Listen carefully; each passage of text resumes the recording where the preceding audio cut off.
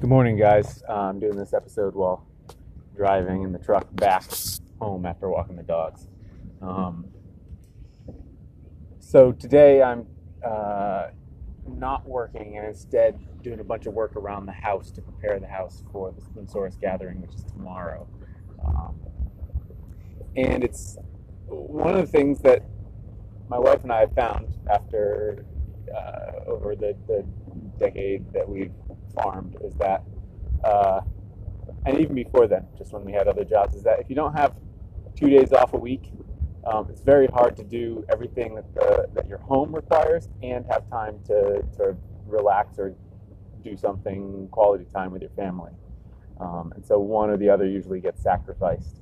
And that's something that I've been mindful of these last couple of years when I was routinely taking teaching gigs on the weekend because that's when people wanted to do it.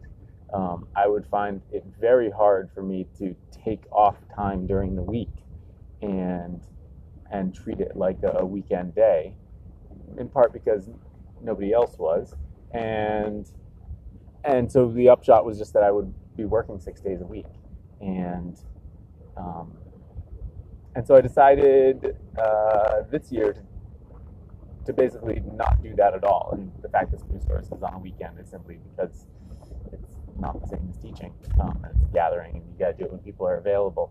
But it is, for me, a work thing, and that I need to make sure I maintain the balance of my week,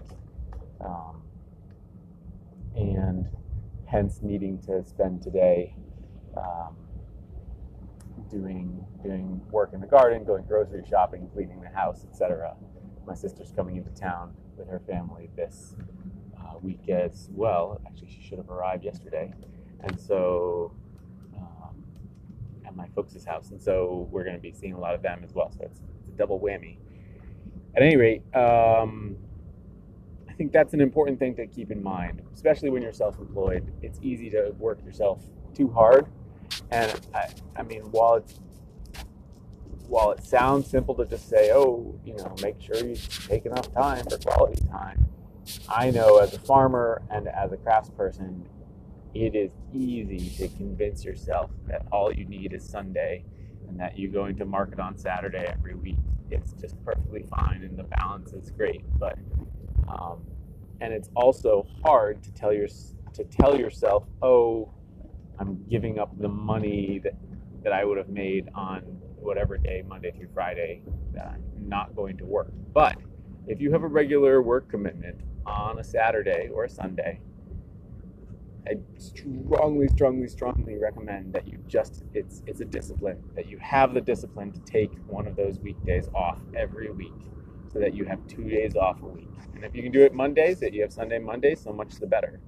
I do think that having 2 consecutive days is better than having 2 days that are spaced apart. You do what you can do.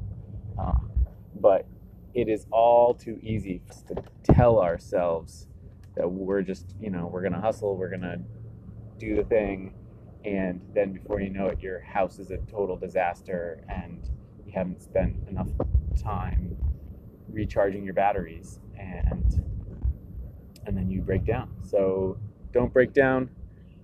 Take the day that you need beyond the day that you're giving yourself to do your thing. And for those of you who are pursuing your thing outside of your work, so you work 9 to 5, and then you're trying to do your additional side hustle, just be mindful that do it as long as it fuels you to do it. But make sure that you are paying attention to your mind and the signals it's giving you. If you're feeling sluggish or unmotivated, take a break and stay on top of your home environment in terms of keeping it repaired and the grass mowed, etc., because all of that adds up as well. If you start to feel overwhelmed, the best thing you can do is to spend some time caring for your environment, the place you spend your time in, and hopefully that will give you the juice to then go out and continue to tackle the thing that you want to tackle. But if you neglect that home environment, then it just it doesn't work. At least not for long, in my experience. That's it. I'm at home. I'll talk to you guys tomorrow.